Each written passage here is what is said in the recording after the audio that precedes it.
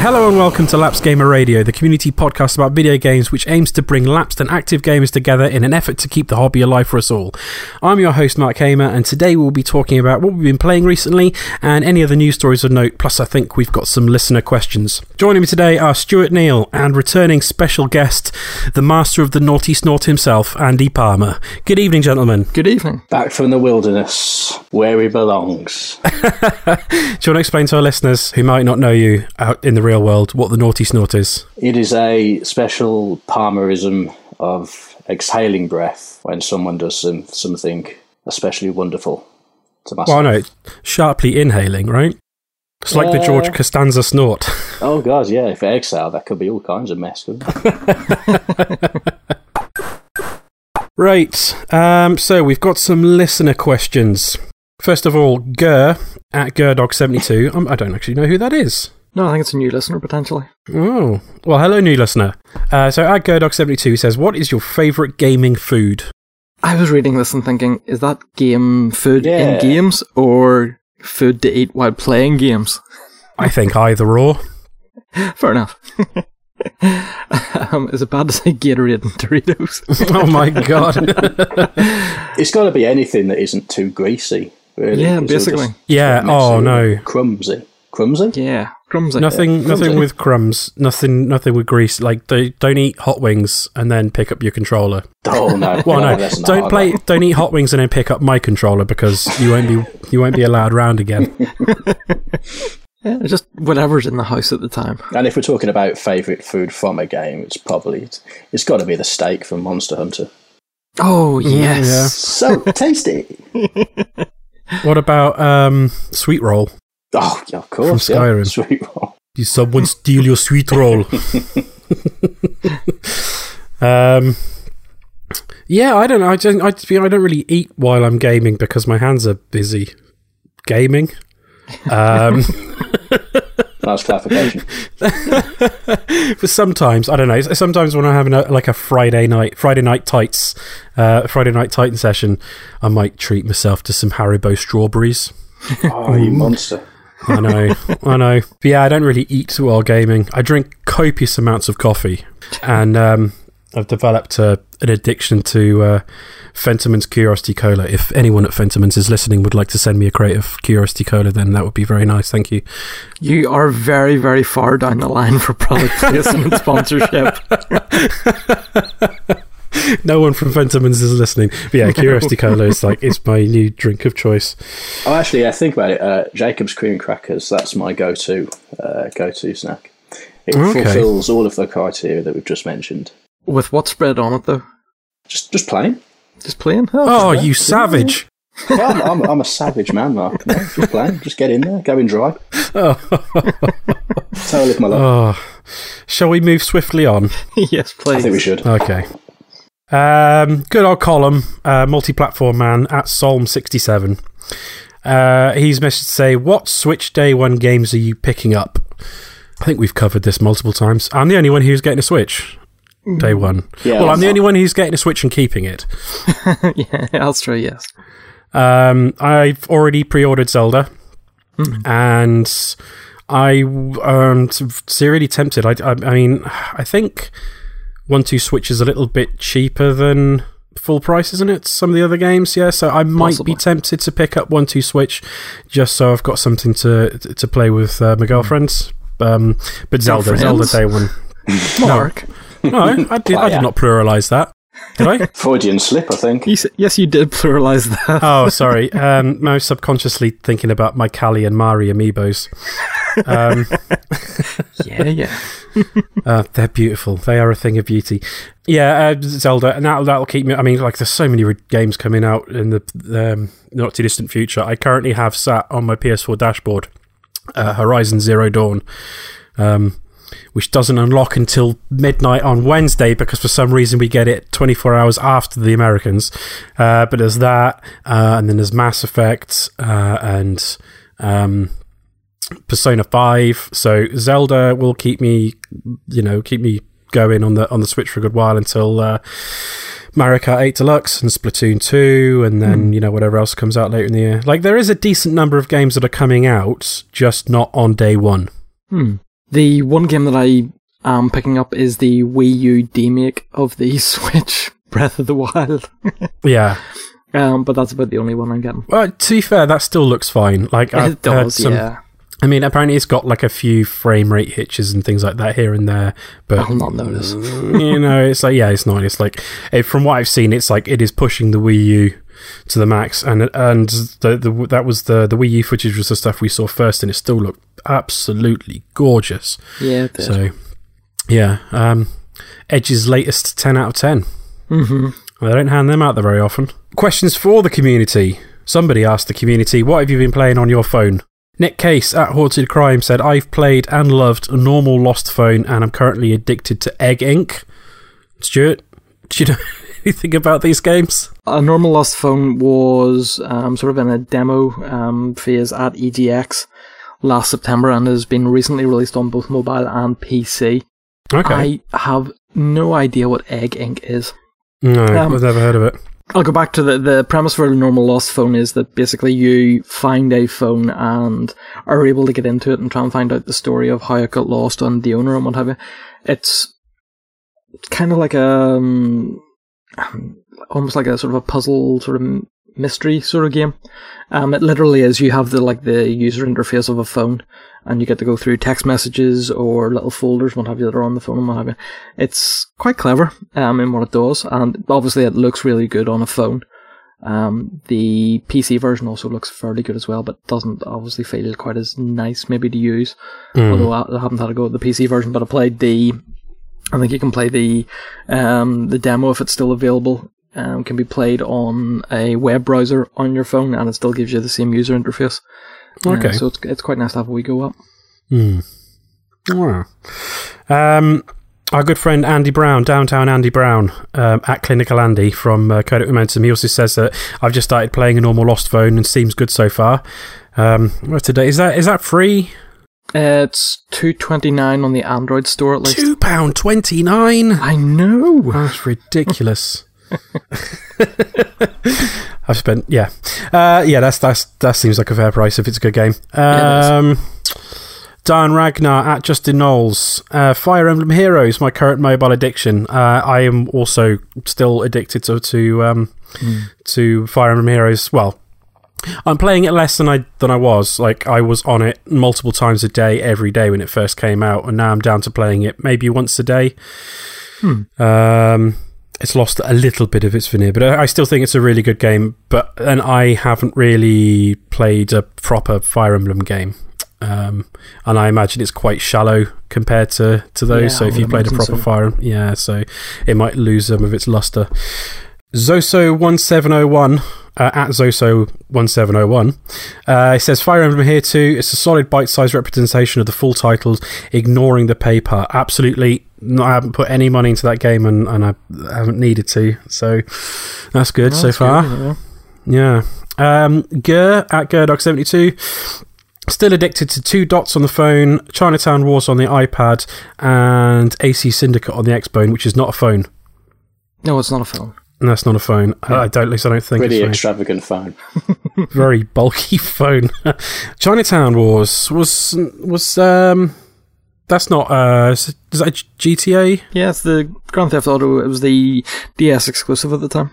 Yeah, because they started porting a lot of those old. I mean, you can get I think you can play GTA 3 and Vice City and There's your Phoenix Wright's on the iPad as well. San Andreas, and is it? Yeah. Oh my god! Is it on Android as well? I'm not sure. It's definitely on iPad. I'm not sure if it's on Android. Might have to look into that. And I've got our good old friend Column at Solemn67, completely misunderstanding the question of what have you been playing on your phone, says I've been playing Far Cry Primal on my PS4 and Fire Emblem Awakening on 3DS. Well, maybe he's been on his phone whilst he's been playing them. So. Column's an old man. And just a senior moment. He hadn't had his medication when he sent this tweet and thought that the PS4 and the 3DS are phones, maybe. Or I don't know.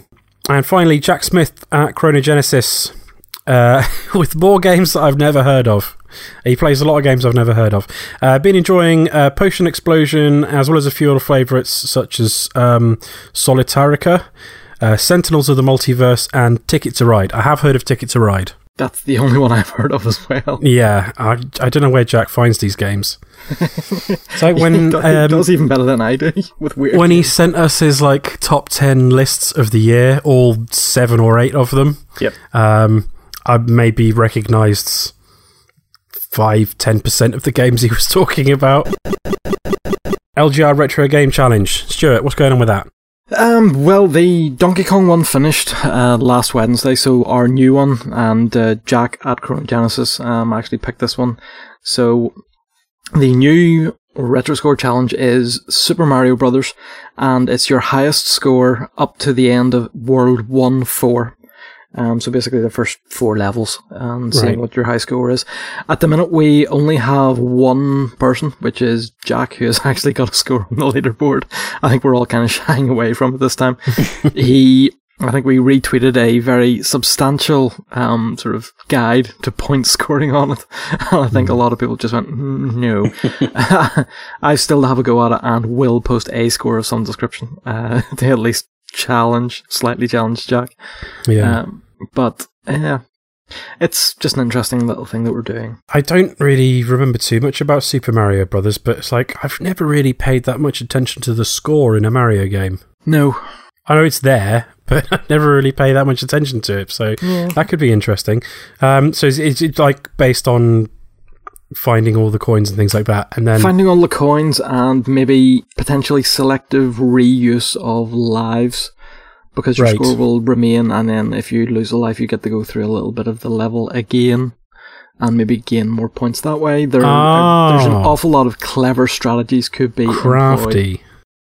So there is. I'll have to look into this. Yep. And then, I guess finally, before we move on to what we've been playing, Backlogathon update. Go for a mark. No, go on, you go first, Stuart. I've picked up maybe a couple of bits and pieces on Steam. I honestly can't even tell you the names of some of the things. It was a very cheap. I think it was last week. It was a very cheap package of maybe about 10 games, and I think for like £3 or so. I think there was one of them I had on my wish list, and it was included, and I think it was down to like 39p or something, but the rest of them came to like £2. So I thought, why not? Yeah, why not? So in that respect, that's all of mine at the minute.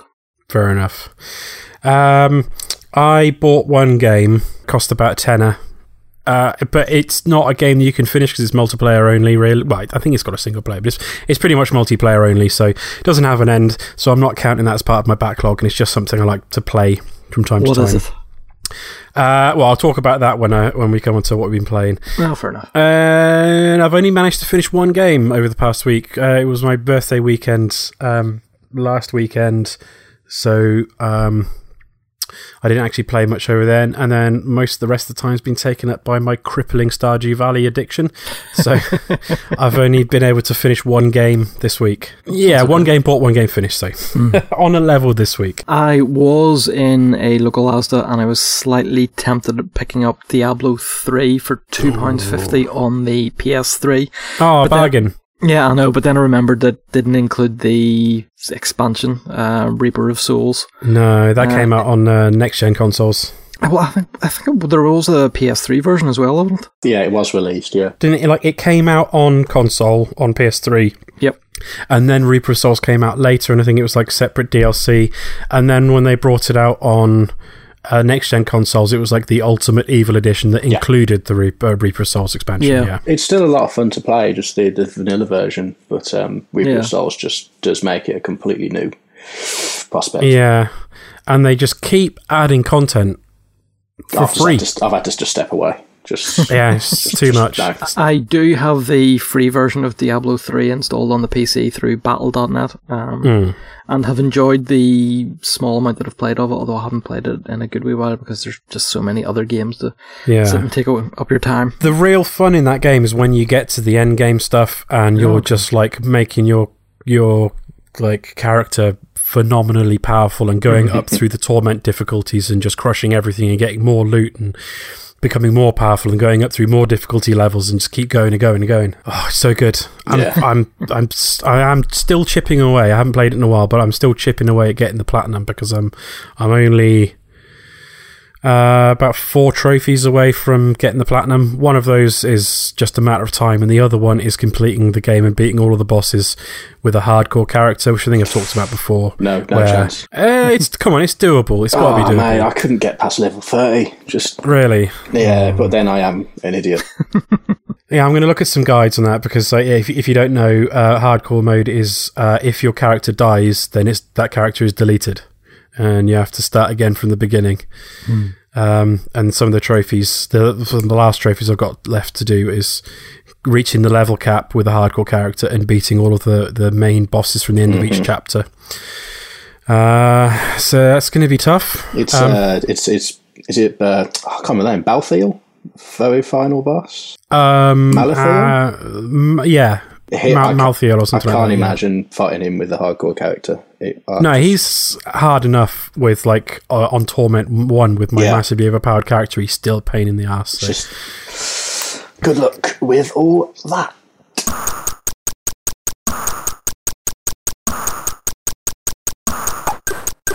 Okay, moving on to what we've been playing recently. Let's start with the guest. Andy, what have you been playing? Oh, you're very kind. I've been playing lots. I've been playing lots of Football Manager. But Andy, why? And telling people... I thought you were stronger than that. I'm a very weak man when it comes to Football Manager. But telling people about Football Manager Save is like telling them about your dreams and the fact that nobody cares at all. So I could go on and talk about my all-conquering Villa team that's 17 seasons in, 12 league titles, 6 Champions Leagues, and a shiny new stadium called the Palmer Stadium. But we might be here quite late, so I'll just move on from that. I recently finished the Tomb Raider reboot, the 2013 version that was released on the PS4 last year or the year before, which was great. So I got around to picking up Rise of the Tomb Raider, which is brilliant. I really enjoyed it. I'm pretty sure the other Andy has spoke at some length about this anyway. But it may have been the actual reboot in the first place that he was speaking about. But it's a great game, completely throwaway plot, but it's got great combat. It looks brilliant, and I'm very much looking forward to the next one coming out, because no spoilers, but the final part of it does very much set up a third game in what I presume is going to be a trilogy. But we don't know. Who knows? It's the Tomb Raider franchise. They can keep going here for as long as they bloody want. I've got that sat on my hard drive because my girlfriend bought it and I downloaded it to have a little look, because they patched that one quite heavily for the PS4 Pro. So I just wanted to see what it looks like and the different graphical options. So I've played maybe an hour of it. I just got past a bear. Yes. So that's right near the beginning. Right near the beginning, but if when you go back to it, you should plug on it, because it is really good. And if you ever do pick up a PSVR, it's got a PSVR setting on it as well. So it's got PSVR integration as well. So I think that's mostly for part of the DLC, which is the Croft Manor DLC. So I think that'll be quite good, just going around the Croft Manor with the whole VR headset on. So definitely recommended. I've also tried to play a bit of Dark Souls 2, Scholar of the First Sin edition. I loved Dark Souls 2 to an unhealthy amount back on the PS3. You and me both. Yeah, played so much of it. The more I think about it, the more I think it's probably my favourite of the Souls games. But it feels wrong saying that, because Dark Souls was so fantastic. But I never actually played the DLC. So I thought, right, I'm going to actually sit down, I'm going to start the Scholar of the First Sin edition, I'm going to play through the DLC, it's going to be fantastic. The changes in the Scholar of the First Sin edition are really good. They've made new enemies in places. I'm sure people that care about Dark Souls 2 already know about the changes that were made. Anyway, mostly all the fucking pursuers that are all over the shop and keep jumping out and really inopportune moments, but I just had to stop. I had to stop. And when you go to Hyde's Tower of Flame and you can't move for Hyde Nights. Everywhere. Absolutely everywhere.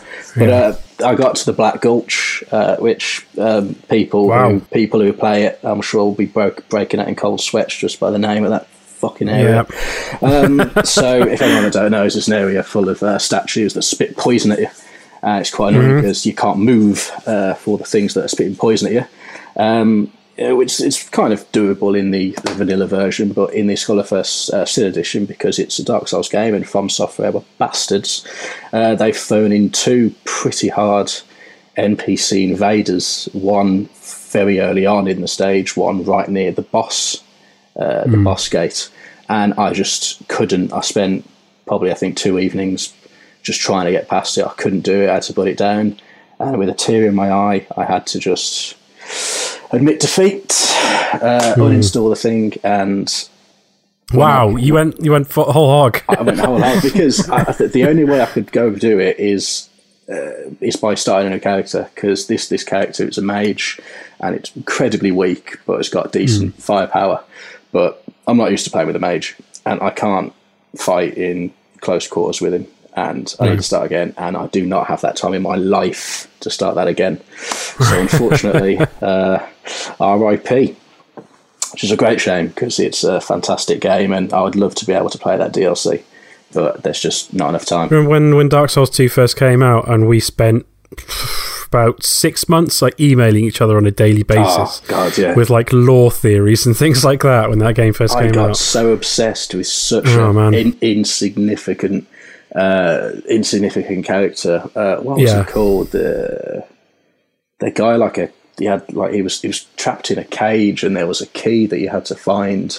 And I know the guy you mean. And I was obsessed with him for like far too long. I don't quite know what was going on in my life at that time. Boredom. Dark Souls 2, such a good game. I went back to that myself recently.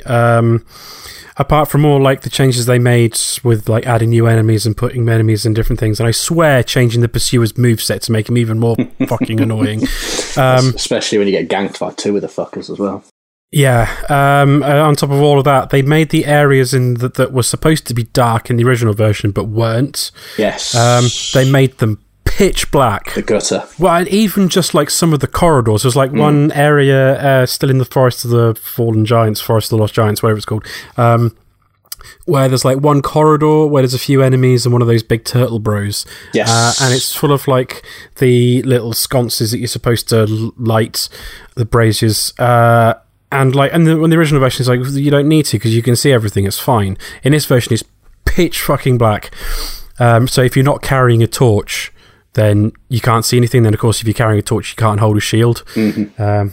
So, I haven't got anywhere near the gutter and the gulch and everything like that, but I'm breaking out in a cold sweat thinking about it now. Well, that's what they intended in the first place, wasn't it? They intended it to have this really intrusive pitch black area around it, but I think it was the limitations of the hardware meant they had to actually phase it back, which is why everything was that little bit lighter. There was a reason why they didn't do it and why they've done it in the Scholar of the First Sin Edition. It does add a lot more to the actual the horror of the experience. In truth, I think playing that game at 60 frames a second is lovely. I think I want to reinstall it. Yeah, you do. Yeah, I think I just taught myself into reinstalling it, haven't I? Yeah, you have. Start a new character. Just go like sword and board. Don't bother with all that magic nonsense. Drangleic sword and board. Drangleic armor. Just go through it. Hardcore everything. Jobs are good. Silver kite shield. Yeah. Man. You'll be fine. Yeah, I'm doing that tonight. What have you done? I hate you. So sorry. But moving on, I played some Watch Dogs 2. Which I got a couple of weeks ago. I've played about a week of it, enough to kind of get to grips to it. It's good fun, and it is. I like. It's kind of an interesting take on stealth missions and stealth combat, which I quite like. The whole the gadgets and the cameras and all the kind of general idea of everything. I really don't think that it needs to be open world. I think it would be perfectly good and perfectly reasonable if it was more of a contained contain kind of like, I don't know, 12 to 15 hour kind of experience as opposed to this big open world city. Totally agree. Yeah. I think it loses a little bit in the expansion of it, and for that reason I haven't played it in a couple of days, and I can't imagine kind of going back to it really. I think I had my fun, I had my time. I know that it's got good little mechanics on it, but nothing's really dragging me back. No, it's the same problem with like every sort of open world game like that that's not made by Rockstar. It was one of the biggest problems I had with Mafia 2, a game that I love, and the first Mafia as well, is that like the story missions and everything was so good, but they put so much time and energy into creating this big open world and then put nothing in it at all. Like the open world existed for you to drive from one mission to the next in those games. Now there's lots of like collectibles and challenges and things like that you can do out in Watch Dogs 2 that you kind of need to do to be able to unlock some of the upgrades, but it would be nice if you didn't need to, and it was a little bit more focused, a little bit more, I can't believe I'm saying this, a little bit more linear. Yeah, well, it's true. You know, what they've got there, that you know, they've got a really good, like, medium experience game, but they've stretched it out into a 30+ hour experience, and just the sheer kind of stretching of it, they've lost quite a bit. But then I have only played about 8 to 10 hours, so you know, maybe there's something there on that'll really kind of bring everything into a bit more context. But if you've got the same thought, then no, I mean, I love that game despite its flaws, but like I found myself, like, to start with I was driving all over the place, and then I was like, you know, I really can't be bothered, so I just fast travel to the closest thing I could fast travel to the next mission, and then get over there as quickly as possible, and then just rinse and repeat. I just couldn't be bothered to explore the open worlds, which is, you know, if I'm playing GTA 5, I just like sometimes I'll jump onto GTA 5 and jump into GTA Online and play in a private server on my own and just fly around the city and just look at the map because it's beautiful. I didn't get that with Watch Dogs at all. No, but I still love it. I still love that game. It's a very good game, but there's just, with everything that's out at the moment, there's just not enough to it to really hook me in for longer than I've played. But I'm happy for the time I have spent with it. You should finish it. Like the main story is good. Yeah, it's dumb, but it's good. I've enjoyed the writing of it so far. I think it's funny enough. Intentionally funny enough to be able to carry itself. The subject matter could easily have been very po-faced and very up its own arse. But like the first one, didn't play the first one. There was enough hate to put me off it. But I think they've got the tone perfectly. I think I will give it another go, but as we've just discovered, my life is going to be taken up by Dark Souls for the next 30 hours. Another game I started last night actually was Ratchet & Clank on the PS4. It's my first Ratchet & Clank game. Right. So I know there's loads that I've actually missed out on. I played a bit more when I got back from work today, and it's brilliant. It is really good. It's fantastic. It looks amazing. It's probably it's probably the best looking game I've played for a long time. I've got a bad feeling at some point, probably near the last third of the game, I'm going to hit a massive difficulty spike. It just has that feeling of a game that's going to throw that at me. You won't until you get to the final boss, and then you'll hit a massive difficulty spike. But that's it. Okay. It's just the final boss is an arsehole. Kev had massive problems with that fight, and I had quite a bit of trouble with him as well.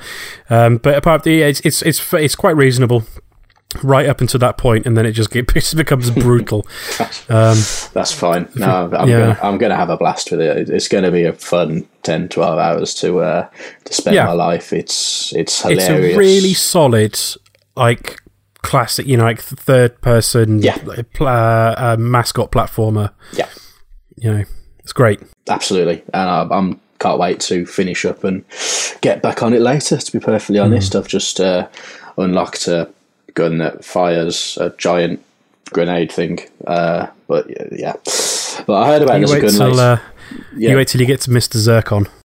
Mr. Zircon is the best. I think I might have. I'll come across him soon enough. I'm sure. I'll remember him. I'm sure. And something that there's not much point in me talking about because I know you, Mark. I played a bit of Stardew Valley the other month. I was off work. I was off work sick for a few days, and I just jumped into Stardew Valley, and I think I just didn't stop playing it pretty much from day one to when I actually went back to work. I haven't picked it up since. So I played through the first year in a couple of days. Just rinsed through that. Yeah. But then I played so much of it and I was so unwell. I just can't bear to go back into it. But it's all the hype, everything that people say about it is perfectly true. It's for the price, for what it is, it's really, really good. And I'm sure you're going to speak more about it, of which you already have repeatedly. Yeah, I'm sorry, I can't help it. It's just so good. And I keep going back to Hitman as well, but I haven't really played enough of it. I'm still on Sapienza. I still haven't even gone past that yet. My intention is to completely rinse every map and then move on to the next one. But that is just fantastic, as everyone knows. Yeah. Listen to our Hitman special if you haven't already. That is downloaded, ready to go. Once I've gone through all of the episodes. Probably best to do that because we may spoil some of the. We don't really spoil too much of the story, but we might spoil a few of the techniques that you can use to kill your targets in some of the later levels. But yeah, Hitman is a phenomenal game, and it's the gift that keeps on giving because they just keep on dropping more elusive targets. And there was the recent update with the professional difficulty. I think it's called professional difficulty. Yes. Where the AI is the intelligence is turned up more and they're more aggressive, and you can't normally you could have a pistol in his suit and guards won't find it unless they pat you down. On that difficulty, it's obvious to other people that you've got a pistol in your suit. Is that a pistol in your pocket? Or? Yeah. So you can't walk around with a weapon without it being spotted and things like that, and limited save use and whatnot, which was on some of the old ones, like Hitman Blood Money. If you played it on one of the highest difficulties, I think you didn't get any saves. Once you started, that was it. If you fucked up, then you'd have to start that level again from the beginning. So it's still a little bit more forgiving than that, but Hitman is fantastic. Yeah. So if you had to recommend one of those to a lapsed gamer, well, we would be Ratchet and Clank, but that's not new, is it? It's been covered many a time. It doesn't matter, to be honest. I'd go along with that. Yeah. Ratchet and Clank is cracking. Yeah. If you've ever played Sly Cooper or Spyro the Dragon or any of those third-person character action platformers, then you'll get on board with that. Yeah, 100%. It's a great game to just pick up, have a fun hour or so, wait till the next night, carry on again. There's no huge investment with it. Just pick it up and have a great time. Mr. Zircon is here to kill. Stuart, what have you been playing? I have been playing a small amount of stuff. Over the weekend there I was down in Dublin, so obviously we get train journeys down, and to fill my time I have been mostly playing on mobile stuff. So I've put a little bit more time into I Love Hue, which is still just a great little game. It's just colour palettes, but it's very, very therapeutic for some reason, and just so easy to sit and just play whenever you have a spare couple of minutes. Sure, I keep forgetting to download that, so I'm going to do that now. Go and do that now. I'm doing it right now. Okay. The other free puzzle game I've been playing is Logical Sail, which is a number of fit shapes into a certain shape. So it'll be like a grid pattern or something similar. And there's also ones where you have to get the lines connecting so they all turn red, or there'll be the sort of negative of that where you have to get them turn the little cogs and what have you so that they aren't connected and aren't red anymore. From what I can tell, it's completely free. There are a huge amount of levels. I think you can pay for maybe an extra couple of difficulties and things like that, but there is plenty there to keep people amused for a little freebie on mobile. I have also been playing Pokemon Go now that the Generation 2 Pokemon have been released and they're out there to catch. I've been sort of ticking away on Pokemon Go just as something to do while going for a walk, and having new Pokemon to catch is slightly exciting, I have to say. Only slightly exciting though. So it's interesting playing that. I think I'm up to... what were my last numbers? It was in around 174 seen and maybe 150 odd caught, including the new Generation 2 ones. I was maybe sitting at about 120 or so of the Generation 1s, so not too bad. And some of those I'm eventually sort of getting enough candies. I'm just sort of trading them or swapping them as my buddies, just to get candies for walking them, for the ones that don't appear up too often. Every day I walk to work, walk into town at lunchtime, and then walk home from work, and I keep forgetting to just load up Pokemon Go and play it while I'm walking. I haven't played it in a couple of months, I think. Mm-hmm. I just keep forgetting about it. Yeah, I have to say, whenever we were down in Dublin and in the hotel, we were able to get free Wi-Fi there. So we turned on our Wi-Fi, turned on our location, and just tried to see what was about. And living in a major city is a massive benefit to anybody who does play Pokemon Go regularly. You know, you really don't have to walk too far to hit Pokestops, find a couple of gyms, and just the amount of Pokemon that do spawn is ridiculous. So sitting in bars and pubs and things while we were down there, quite a few Pokestops got quite a few lures put on them, and quite a few Pokemon were caught, which was nice. Yeah, I'm off to Rome at the weekend, and a friend of mine who went last year, he posted a screenshot of just like the sheer number of Pokestops and gyms that were just in the vicinity by his hotel. So I might place someone I'm out there when I should be looking at, you know, beautiful architecture and whatnot. I'll be trying to find the next Pokestop and just go out for dinner and stick a lure on the restaurant. Yeah, unfortunately my data contract doesn't include sort of international travel and whatever, or EU travel at the minute, so we were doing it purely on Wi-Fi for the places that we were in, but we're still able to get a fair amount. Yeah. The other one game that I've been playing on mobile is a new time-travelling puzzle game called Causality. You are an astronaut or pair of astronauts that you control on the board, and it's a very interesting mechanic because it's time-based, but you literally can progress time one step, so the astronaut will move on to the next square, and you have time to turn sort of direction tiles and things, or get the astronaut into a time portal, which may either fast forward or rewind time and actually place the astronaut into a different part of the maze, and you have to try and complete each level in a certain amount of steps. So it's a very, very clever little game and really nice to play. Again, on mobile, and because it's time or turn-based to an extent, you can just take your time over it, and it's thoroughly enjoyable. I think it was £2 on Android, and looks grand on a Samsung Galaxy S6, and I'm sure would scale nicely as well onto a larger tablet too. How does that hold up to? Because I know you've been playing some Deus Ex Go, haven't you? Yes, I have a little bit. I've probably played a little bit more of Causality than I have Deus Ex, and from that sort of standpoint, it's very similar. As you say, just sort of the turn-based. You move on a step. Some things change, and you have to try and work out then how to get to the end of the level as such. Both games are very, very good. But Causality, I don't know, it just seems to have a little bit less fraught, maybe. I know, the whole thing with Deus Ex Go is that there's a little bit more tension because there's the soldiers or whatever running around trying to catch you and stuff as well. Causality has a little bit less of this, and it just feels more like a direct puzzle rather than trying to get to the end of a level and sort of dealing with the action and what have you. But very, very good.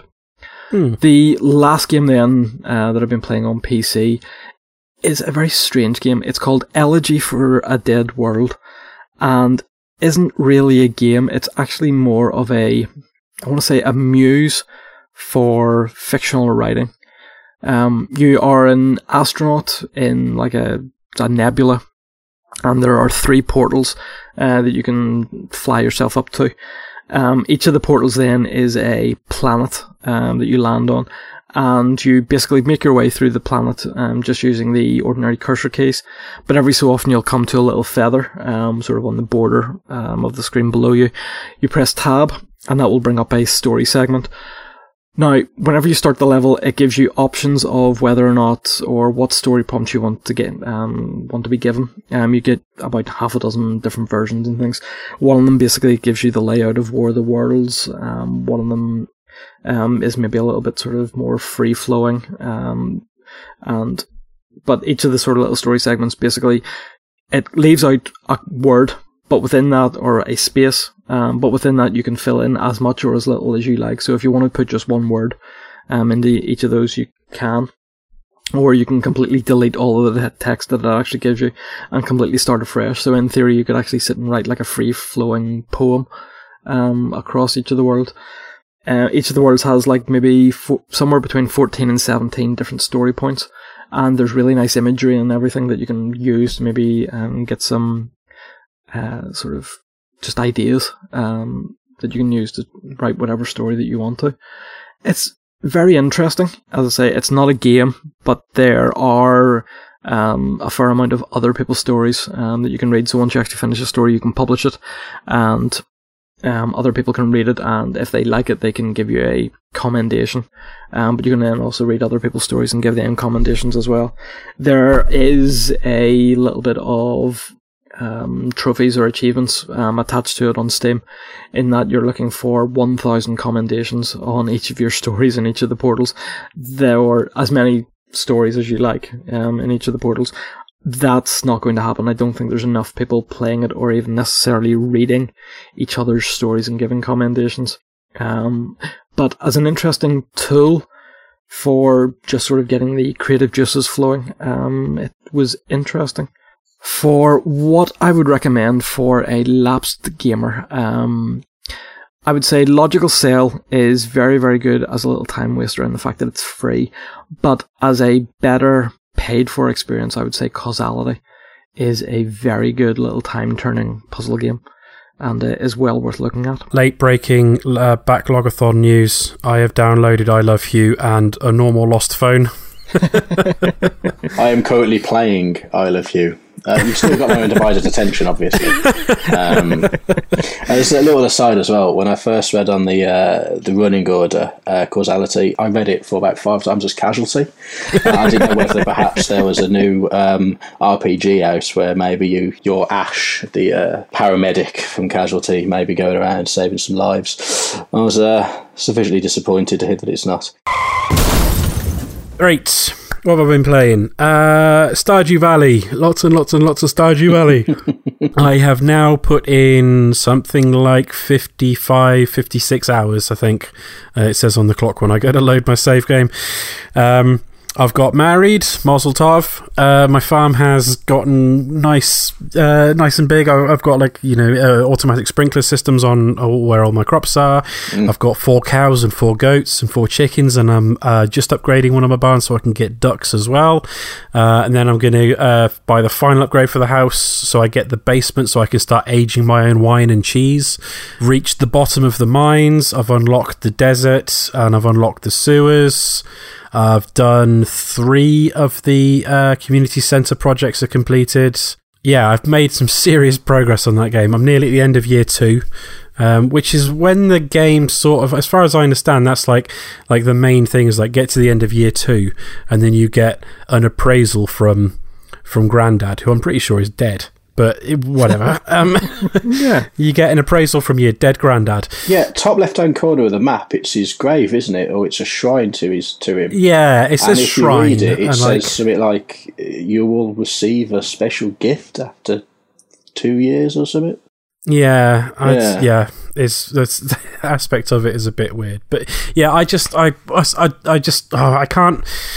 can't describe how much I love that game. It's so good. Like, it's just so simple to play, and yet there's so much depth to it, and it combines so many disparate but game styles that just fit together perfectly, like the Animal Crossing aspects, the Harvest Moon aspects, the Spelunky / old school Zelda aspects of it. I've just genuinely fallen in love with this world and the community, like all the people in the town, and the various other little places hidden about. Like there's a character that you come across in the mines as well. I don't know if this is spoilers at all, but there's a dwarf in the mines who you need to find a bunch of scrolls to be able to understand what he's saying. Then you can make friends with him.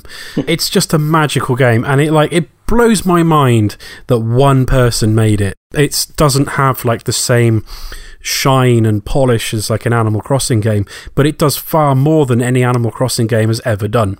I just can't stop playing it. So if you've racked up 55 hours and you've just reached the end of year 2... I'm about 2/3 of the way through autumn. I can't imagine how much I played during those 4 days then, if I finished the first year. That's terrifying. Well, yeah, you probably played 30 hours. Christ almighty.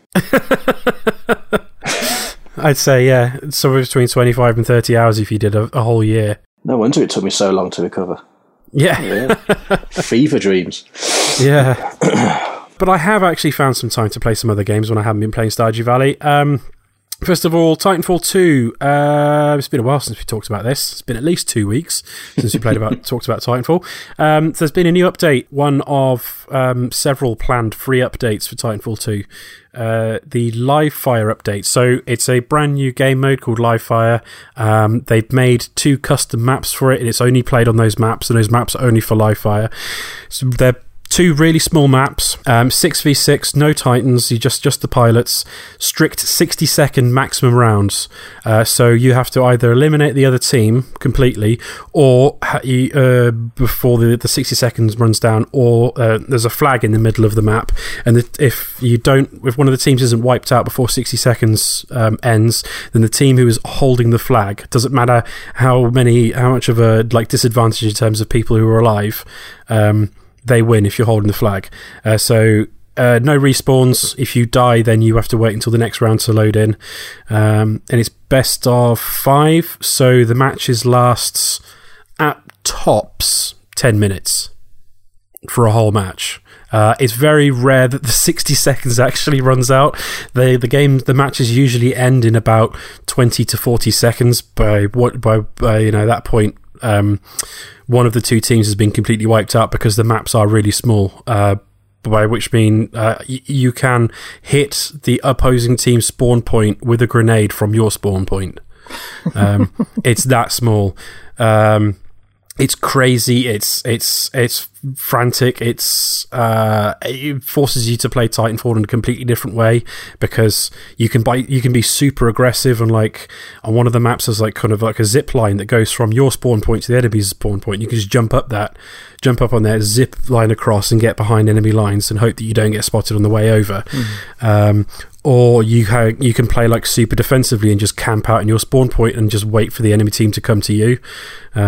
Yeah, it completely changes the way you play Titanfall, and it's really, really cool. Frustrating, because you kind of get used to, in Titanfall, if you get killed, you just hit square straight away and you respawn straight away. Whereas like the number of times where I've jumped into a live fire match, round 1 starts, you run around the first corner dead, boom, and that's it, and you're like, okay, right, I just have to watch the rest of this round play out before I get the next one. Next round starts, boom, dead, okay, fine, it's going to be like that, is it? So yeah, it can be really, really satisfying. It can be really, really frustrating, but it's just another way to play Titanfall 2, and it's fucking great. Next up, Doom. Still haven't played too much more of that. I am only, I think, maybe 4 or 5 levels in. I'm tending to play like a level at a time, rather than just sitting down and blasting through it, because I know it's only about 12 hours long, as far as I'm aware, the campaign. Yeah, it's not very long at all. Yeah, so I kind of want to savour it. I don't want to bash through the whole thing in one go. So I'll play a level at a time. Yeah, I'm loving it. I mean, I don't know what else there is to be said about Doom that hasn't been said a million times by everybody else. It's fantastic. The bit that always makes me laugh when I think about it is it's when you first, I don't know, yeah, you must have reached that bit now. The first time you reach one of the crystal things that you have to disconnect. And the head of the facility keeps talking. Yeah, and your man, the head of the facilities, what's his name? Anyway, he's, let's say... Hayden? Yeah, Hayden. Samuel Hayden. Saden. So you have to disconnect this. If you destroy it, and then as soon as he even starts talking, you've smashed the shit out of the thing because you're the Doom guy and you do not care. Yeah, it's like, exposition. I'll just punch this screen until he stops talking. Just the sheer brutality of it. That's brilliant. I actually jumped into the multiplayer as well. I did jump in and played one game of a mode that's kind of like football. Well, kind of like American football sort of thing. Where there's like two teams, you've got a goal that you're supposed to be defending, and then like a ball will appear that's basically just a big eyeball somewhere in the map. You grab it, you run to the other team, and then chuck it or carry it into the goal. When you're carrying the ball, you can't shoot, but you can like left trigger to pass to a teammate or right trigger to like have a shot. And that mode was actually really, really fun. I only played 2 matches on it, but I actually had a real good blast on that. So probably team deathmatch and stuff like that would still feel a bit weak, but interesting modes like that, where it's kind of like the opposite of Capture the Flag. Kind of fun. Next up, the game that I finished this week, Not Hero, which was a PS Plus game. I think it's still the PS Plus game for this month, or one of the PS Plus games on PS4. It's not on Vita, unfortunately, which is a crime because it would be perfect on that console. It's by Roll7, the guys who made Oli Oli and Oli Oli 2, and it is a 2D side-scrolling shooter, but it's like, as they described it, 2.25D. Because you basically, it's like a cover shooter.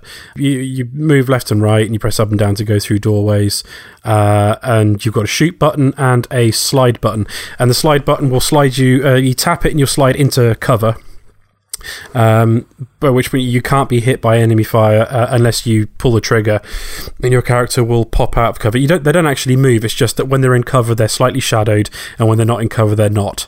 And that's basically it. You run through the levels and kill everything.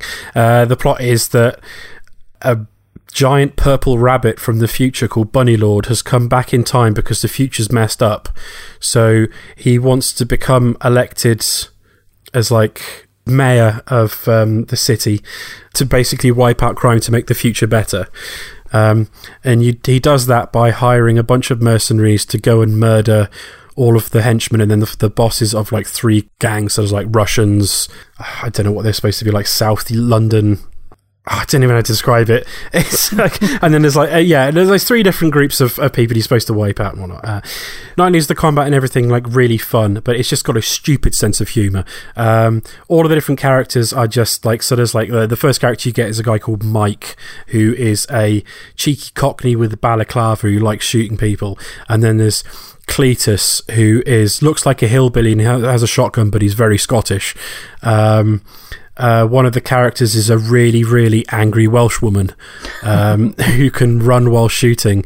And then there's one of the other characters is a functioning alcoholic from St. Helens who's got a sawn-off shotgun and a knife. And then there's Clive, who's got 2 pistols and chain smokes and talks a bit like James Bond. And there's all the characters are just really wacky, and they've got hilarious lines of dialogue, and it's just fast and incredibly bloody, and actually towards the end really, really frustratingly difficult, but not in a bad way. It's like, fucked up, quick restart. Like Oli Oli was. It's easy to fuck up, but you keep on trying and you keep getting a little bit further, and then when you get to the end you feel fucking great. Yeah, I really, really enjoyed that game. I managed to finish it on the the lowest level. There's like 21 or 22 levels, and there's like challenges on them. So like, so you got to complete the level with like within a certain number of seconds, without getting punched, within like a certain number of shots, like various different challenges that apply onto the levels, and you're rated as like Mayor, Prime Minister, King of Britain, or Global Megalord, depending on how well you do in that. And to get like the top rating at the end of the game, you have to complete all the challenges and all the levels. And there's no way I'm going to be able to do that because it is so hard towards the end. But yeah, it's ridiculous, and it's free if you got PS Plus and you got a PS4. So get it downloaded and give it a go because it's cracking. Yeah. What's your last game, man? Oh, my last game. Yeah, this is my confession. This is the one I bought. Plants vs. Zombies Garden Warfare 2. So I picked up the first PvZ Garden Warfare during the PlayStation Experience weekend a couple of years ago, when EA decided to give away a couple of games free for the weekend. They gave away PvZ Garden Warfare on PS4 and Mirror's Edge on PS3 for free. I downloaded that and had an absolute blast with it. So I decided when I saw this on sale for it was £11, I thought, oh, screw it, I'll pick that up. Because basically it's like, it's a big, colourful, wacky, baby's first Battlefield. So you've got like your kind of traditional classes, you've got general, you know, just bog standard infantry. So like a zombie soldier on one side and the pea shooter on the plant side. There's snipers, medics, engineers, heavies, and it plays pretty much like a simplified Battlefield game, but in third person, but just really colourful and wacky and fun and really casual. Most shooters that I've got, multiplayer shooters, I like to play online with other people. Like I'll team up on Battlefields or Titanfall 2 or Overwatch. I like to play with other people. Nobody else that I know plays at the Plants vs. Zombies Garden Warfare games, and I'm fine with that. It doesn't matter at all. I can just jump on, stick a podcast on in the background and just, you know, knock out a few matches. It's there's like a surprising amount of depth in there, but you can play it incredibly casually and still have a good time. I wasn't going to pick it up when it first came out at like 40 quid, because as much as I enjoyed the first one, it's like, I don't enjoy it that much. But if for a tenner, it's a cracking game, and there's a hell of a lot more content in there than there was in the first one, and it leans a hell of a lot less on the microtransaction stuff for cosmetics. Like there's still like the sticker shop where you buy using in-game currency, like packs of stickers, like Panini stickers that will unlock new skins and new characters and things like that. But the game just shits currency, so I don't see how you'd ever need to actually buy any. Whereas the first game was really stingy. It's just basically just a big improvement and way more additional game modes and new characters over the first one. So if you enjoyed the first Garden Warfare, and then I don't know how long this EA sale's going on for, but it's £11 for the second one, so might be worth picking up. But yeah, I really enjoy that game. Nobody else I know does, but screw it, I love it. As for what I'd recommend for a lapsed gamer, see, I'd like to recommend Not a Hero, because it's free and the levels are short, but it's really, really hard. And you got to have lightning fast reactions in some of the later levels if you don't want to be replaying the same level 30 or 40 times and nearly breaking your controller. So Stardew Valley. It's got to be Stardew Valley. It's going to be Stardew Valley every week for this year. I was going to say, can we just not make that your default answer? I'm sure eventually I'm going to play a game that I think is as good for lapsed gamers as Stardew Valley. But it's like Titanfall, like Livefire. I mean, if you're, au fait with first-person shooters, and you want a game that you can play in a short amount of time, then Livefire, the Livefire mode in Titanfall 2 is perfect for that, because it's Yeah, I have like because it's first to 5 and the matches are strict 60 seconds and then there's like maybe 10 seconds worth of gumph in between each round. Like the longest it will last is about 10-11 minutes for a match. So, if you push for time, then that's a good mode to play. But you need to know what you're doing in the first person shooter to have fun with that. Whereas like anyone can play Stardew Valley. Absolutely anyone. And it's such a lazy game to play and it's so relaxing. It's just so lovely. Yeah, enough of that.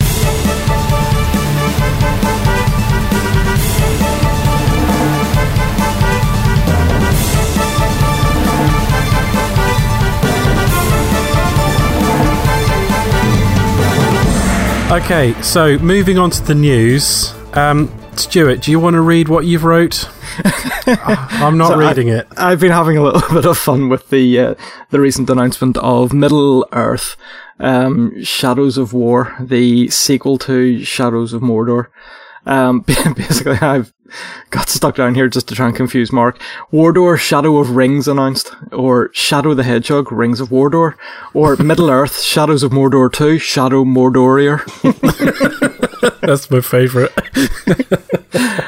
Basically, the sequel, the long-awaited sequel, and very quietly being made sequel, has been revealed through a trailer, although it was leaked, so I don't think the company had much choice, or Warner Brothers had much choice about keeping it quiet any longer. So yes, they have finally released an actual trailer for what our very own Andy Pitty calls the game of a generation. So a lot of people are getting very, very excited by it, and I think it's due out this year. Possibly? Yeah, I'm looking forward to that as well. I think me and Andy both are big Tolkien nerds.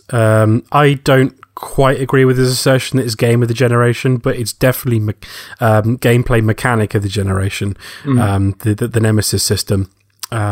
Still don't understand how nobody else has tried to copy that, or why Warner Brothers have not bothered to put that in any of the other games, because it is such a good idea and it works so well. Yeah, I mean, the first game is great. It's dirt cheap now wherever you look. It's always on sale, and it does Assassin's Creed better than Assassin's Creed does. So if you like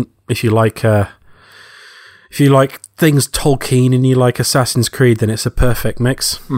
So I am super excited about a sequel. Yeah, it really grabbed me when I played through it. I'm not a guy that normally goes for trophies, but I actually ended up platinum in the damn thing, and just in one go. Just could not stop playing it, and I can't wait to see what they do with this sequel. To see what they do new. Really, what new elements they add to it. Yeah. I'll just quickly skim through the actual press release. So Middle-earth Shadows of War will be available for Xbox One, Project Scorpio, Windows 10 PC, Windows Store and Steam. So I'm assuming because it's Windows 10, it has something to do with DirectX 12. It'll also be available on PlayStation 4 and PlayStation 4 Pro, and it looks to be released in and around the 25th of August 2017, so they've done a really good job of keeping it quiet. It will also be available as an Xbox Play Anywhere title, which I think basically means if you buy it on the Xbox, then you can you have the license to play it on Windows as well. So Monolith Productions continues to innovate by introducing a deeper, more personalised gameplay experience coupled with authentic storytelling, said David Haddad, president of Warner Brothers Interactive Entertainment.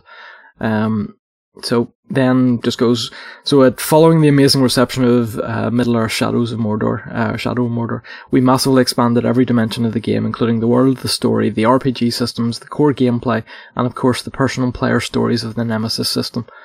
So as lifelong fans of Middle-earth, we are so grateful to have had the privilege to bring to life the most incredible fantasy world ever created in a new way for a new generation.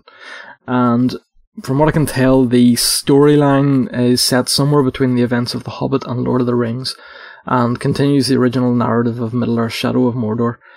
Players will be engrossed in a richer, more personal and expansive world full of epic heroes and villains, iconic locations, original enemy types, even more personalities, and a new cast of characters with untold stories. An awful lot of people had been hoping for a sequel at some stage, and the fact that this is, we're less than 6 months away from it now. Well, there were rumours that they were going to announce it at E3 last year. Yeah. And then for some reason didn't. I don't think Warner Brothers really announced anything at E3 last year. What have they got at the moment? Batman? Well, Batman's done now, I think. Yep. I don't know what Rocksteady are doing now. Mad Max was... Let's not talk about that. Have they fingers in Injustice, maybe? Oh, yeah, that's true. Yeah, of course, they've got Injustice 2. NetherRealm. Yes. So, yeah, they've got Injustice 2, which actually looks really, really good. I just wish I didn't suck at it so much. I can beat my girlfriend at it, but that's it. I went online and the game made me cry.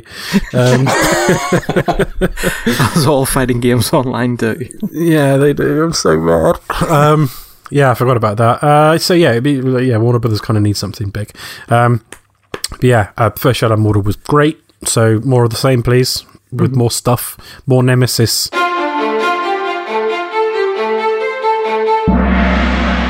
So our next piece of news is that, surprise, surprise, the Nintendo Switch is getting a day one system update. That'll probably take ages to download. Like many modern consoles, the Nintendo Switch is due to receive a sizable day one system update just prior to launch. We've now got solid details on what this update will bring. And the most important of which is access to the eShop. Well, it'd be... yeah... That's pretty surprising if it would launch without access to the eShop. Other network and online features will also be enabled, such as online gameplay.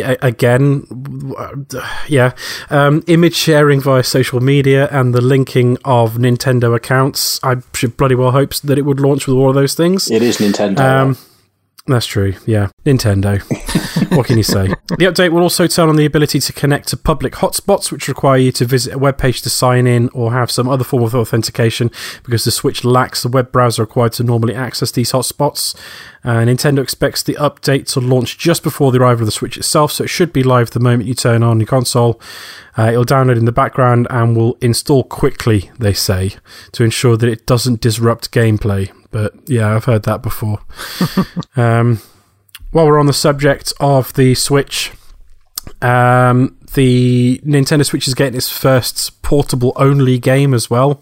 We don't know how to pronounce this. VOEZ. Voice? Well, yeah, how do you pronounce that? It's a Japanese rhythm action game that uses the Switch's touchscreen. There's no button control. It basically seems like a port of a mobile game. There's no button controls at all, so you can't play it when it's docked.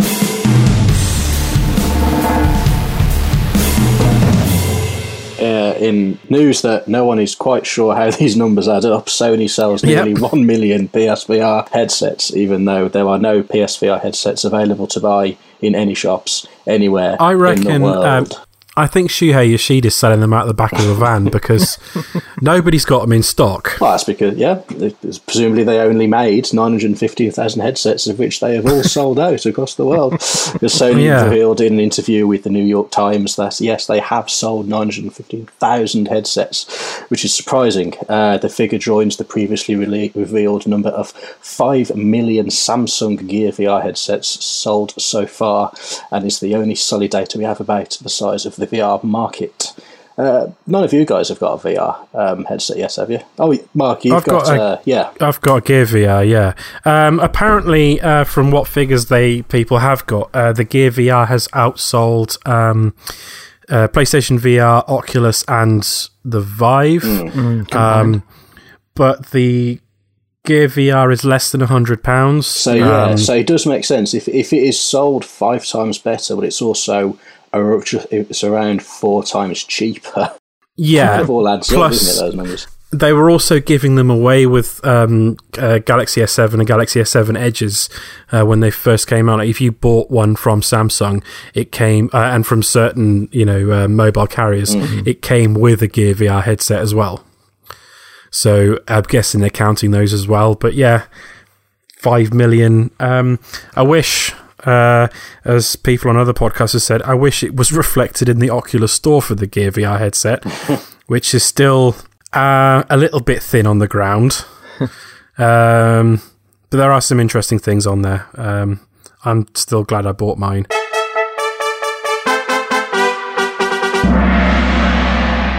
The only other bit of news we've got is that, while we're on the subject of sales, Minecraft has broken 120 million copies. It's now sold, just over 121 million copies across all platforms. 55 million people play it every month, which is an increase of 15 million from the last tally in June 2016. It's shifted 21 million copies since June of last year. And as Eurogamer joked, that must be because of the launch of the Wii U version. Shots fired. That makes it now, according to discounting free-to-play mobile games and things like that, the second biggest selling video game ever, outstripping Wii Sports by about 40 million, nearly 40 million. It's got a long way to go to beat Tetris, which is nearly 500 million copies, but it's doing well. And remember, Tetris has been out for quite a while. Yeah. Not that Minecraft will ever reach that. No. But the kids seem to like this Minecraft game. Yeah, I keep hearing about it. These blocks. No, I love Minecraft. I bought it on PC. I've got it on Vita. I've got it on PS4. I think I bought it on 360. I've got it on my phone so I can play it on the Gear VR. I bought that game multiple times. It is pretty special. It's worked. Not only is it a great game to play, but it's been quite a useful educational tool. I remember on I think it was Charlie Brooker's How Video Games Saved the World. Keith Stewart from The Guardian talking about what an impact Minecraft had on his son, who is, I think his son's autistic. Yeah, he's got a book out now as well. Yeah. So it's a bit of a cultural phenomenon. And it's made Notch a hell of a lot of money. Yes. Yeah.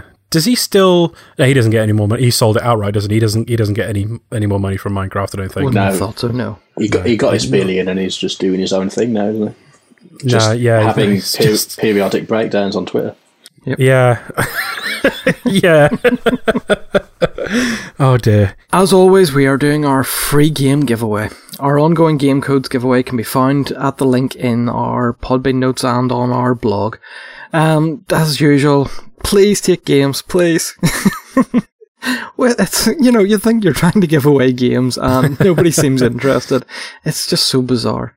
But yes, please have a wee look. They're all on Steam, so obviously maybe that'll put some people off, but there are plenty there to choose from, and I dare say with some of the humble bundles and what have you that have come between or from the end of Christmas to the sort of start of the new year, there will be a few extra codes being added to those.